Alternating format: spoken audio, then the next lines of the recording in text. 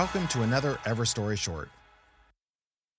Well, my name is Matheus Oliveira. I was born in Dallas, Texas, but I grew up in Brazil. My parents were both studying at Crisol at the time, and once they were done studying, I went to Brazil, and I grew up over there. My parents are Brazilian. You know, they were here in the 80s and 90s, and I grew up everywhere in Brazil pretty much.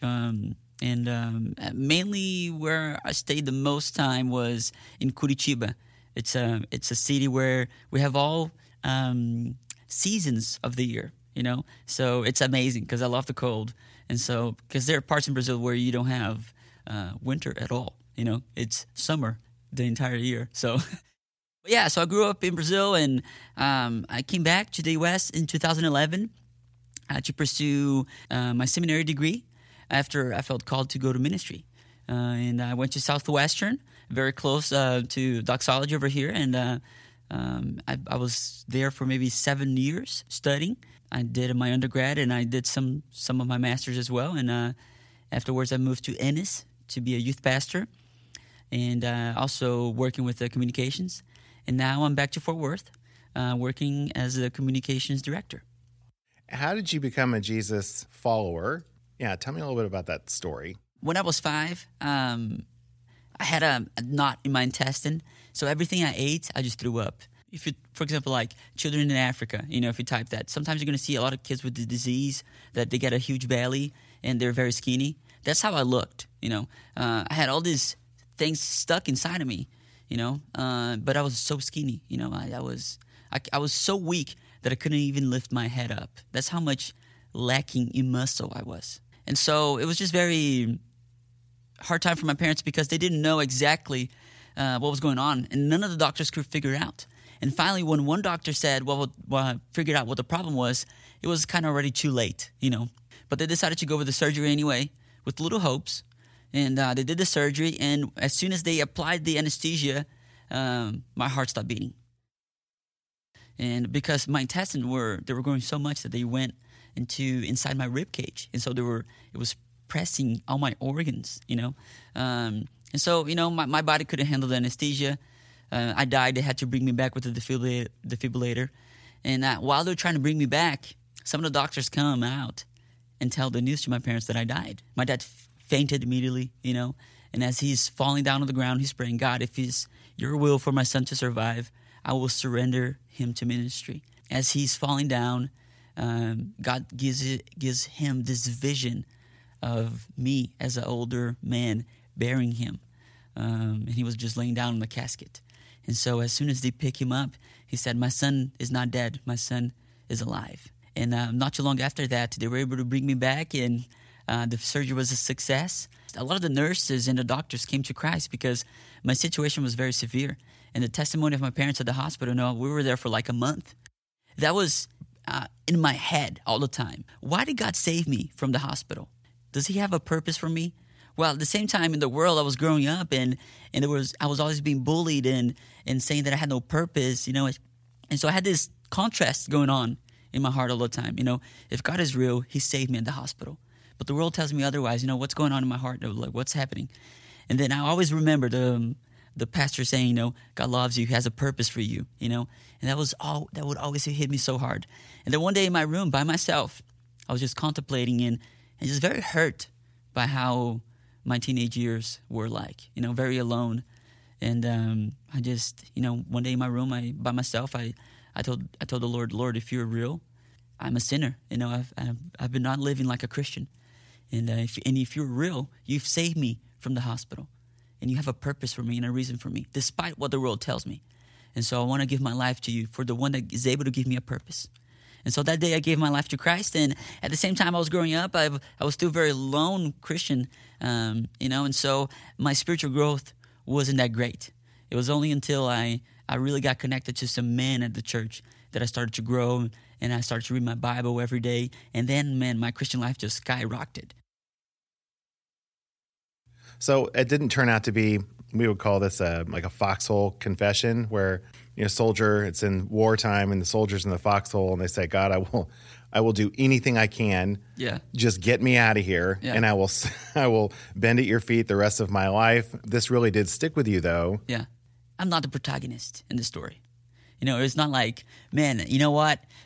God is real. I'm going to do this, whatever. It was like I was crushed and the Lord was always there, Yeah. He was always moving the strings. Every time I needed to hear something, an encouragement, He was there to show me. He let my family go through that disease to show Himself real to me. Yeah. He was the one always moving the strings. It was never me being awesome or great at anything. It was always the Lord showing His glory, pretty much, And my only response could only have been one: surrender. And one day back in the days when you didn't have phones, I don't want to sound like an old man, but when you didn't have phones, I would go to sleep and there was nothing to do, and so I would just pray, and I would pray for hours and hours, and sometimes I would I remember times praying for an hour and a half. And so in that season of my life that I was just in this intense prayer time all the time, the Lord one day spoke to me and He said, I want you to go to ministry. And immediately I started laughing because I didn't see myself as a leader. I didn't see myself as the guy on the pulpit with a suit. I'm crazy. I'm still crazy today. And so the contrast between me and the pastor at that time, I was like, man, that's not like me at all. But immediately I surrendered myself and I said, God, if this is your will, if this is not something in my head, you're going to open the first door. I know for a fact you're going to open the first door. And I skipped this part as well. When I was talking about the ministry, and whenever I was talking about my time in the hospital, my dad had that vision, right, that was burying him, but he never told me about the prayer of surrendering me to ministry. He never told me, and so I was just praying. The Lord was just, on my heart. Mm-hmm. Whenever I was around 16, 17, I want you to go to ministry. I want you to go to ministry. And at one point, I was like, okay, let me tell my parents what I think the Lord is telling me. And so I tell my parents, hey, I think the Lord wants me to go to ministry. Immediately, they start crying. And I'm like, okay, sorry, guys. I know I'm not going to make a lot of money, sorry. Right. But it's better than being a musician. Yeah, exactly, yeah. And then they started crying, and they told me about the prayer that my father did at the hospital. That blew my mind immediately, and that was the confirmation that I needed, that I knew this was not coming out of my head, but this was something that my father made a promise for the Lord, and I was coming to fruition 10 to 12 years later, And so that was a confirmation that I needed, and it was awesome again. Not me making things up, the Lord moving and, revealing Himself at the right time for His purpose and for His will. So I love that. Wow. That's a great story. Tell me a little bit about your family. My family is awesome. Okay. We're very crazy. My dad, super cool guy, very driven guy, works a lot. My mom is a saint. She's extremely nice and super cool with us. And I have two sisters. They're both younger. One of them is a doctor. She's a teacher at UNT, counseling professor. And my other sister, she's getting married now in December, and she's going to go to Brazil for a period of time, and she's going to be coming back next year as well. So it's a Saturday afternoon, and in Texas it would have to be in November, so it's not 112 degrees. What will we find you doing? I will probably be outside with my family. Man, the weather now, it's you got to be outside. There's no way. You got to take the sun, Yep. And so I'll probably be spending time with my family, I have a son that he's 5 months old, and I have a daughter that she's 3 years old. And so just spending time with them, and probably at my parents' house at the pool, just putting our feet, not completely diving into the pool because it's not the type of weather right now, but just letting the kids run wild, and as I spend some time with my wife, drinking some tea or some coffee, that's probably what I will be doing. Yeah, I was just thinking about summer. We hide. Yeah, because it's so hot. It's so hot.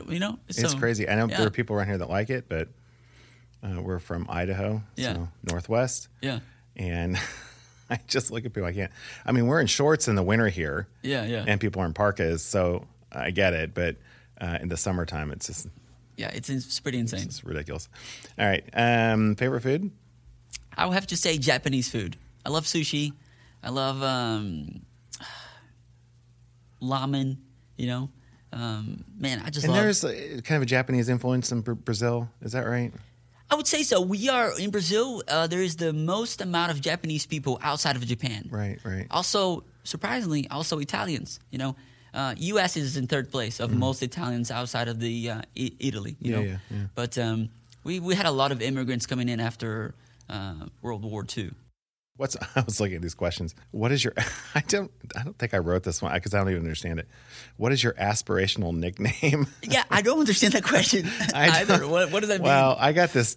I found it in a Google Drive. Yeah. I was like, oh, somebody's already made a little template, and I kind of gone through there and looked at it and said, yeah, most of this work. But I don't know that I had ever paid attention to this one question. Do you have an aspirational nickname? What I wish I was called? Is that what it is? So. I have a funny nickname. Okay. Oh, that works. When I was younger, because I had the surgery, I was very skinny, and so I was going to be very small. And so the doctor said, let's give him some sort of hormone for him to grow. And so I was taking needles every day. Oh, nice. And so it would take all my fat and turn into muscle. Oh. And also stretch my bones. Oh, and it's so like steroids. Pretty much. And so at one point, this is like 5th grade. All the kids are like showing their muscles and whatever, Hey, look at me, I'm so muscular, whatever. And they're like, Matheus, show your muscles. And I'm like, I'm super skinny, I'm like, whatever. And so I show my muscles. And this huge ball just shows up because I'm ripped because of the hormones I'm taking, And people are like freaking out like, oh my gosh, you're so ripped. What's going on? And so one of the kids said that I ate a whole potato and went directly into my arm. And so from that day on, until I was like 21, my nickname was Potato. And when I came to the U.S., I worked at a childcare, and then there they would call me Mr. Potato. And so that I haven't been called Potato in quite a while, but neither Mr. Potato, but that's the nickname that I had for the most of my life. Okay, so now we're gonna have to work. I'll have to share that with Cameron. Sounds like a deal. And we'll have to harass you with Potato. Sounds like a deal. References for the rest of the time you're here. Okay. Favorite travel destination on your bucket list? I really want to go to Japan. I love Japanese culture, and I want to go to Europe with my wife because my wife, her father is German, and she went to Europe for a year to study over there. Her German is perfect. Yeah. And so she really wants to take me there, and I really want to go to Europe as well to take a look at things. And she would be the best tourist guide I could ever ask for. So yeah. Yeah, my daughter loves Japanese art. Yeah.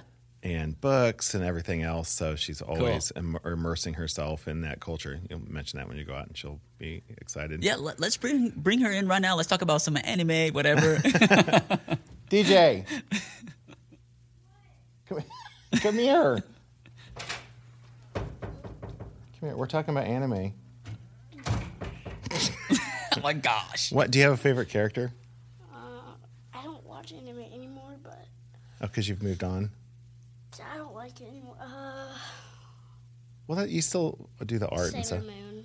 Sailor Moon. That's cool. That's from the 90s. They probably have a newer version, but yeah, that's a pretty old one. That's cool. Yeah, I like Sailor Moon a lot. Cool. Anybody else? What? If you could be an anime character, do you know who you'd be? I honestly don't know. Probably Sailor Moon. Again with the Sailor Moon. Yes. Okay. She's like one of my favorites. I don't know. I would recognize it. I think if I saw it, I would recognize it. Yeah, she's right? a blonde character with Japanese high school uniform. It describes like all of them. Well, so yeah. I can't Pretty discern. I can't discern between the characters. She can. She has a black cat with the moon. Yeah, Oh, I think I do know that Yeah. one. Magic cat. Yeah. I'm just excited to be here at Doxology. I'm really excited to be part of the team, and I'm excited to see what the Lord is going to do through me here at Doxology and where Doxology is going to go in the next couple of years as well. I'm just very excited, and I want to see the Lord move. I want to be here. Where God is, I want to be. That's where I want to be. And I see God moving in Doxology, so I definitely want to be here being part of this movement.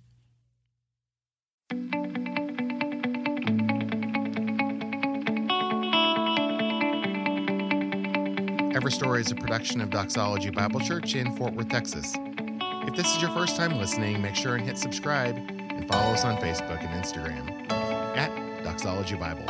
Want to share your story of transformation? Message us on Facebook or email us at stories@doxology.church.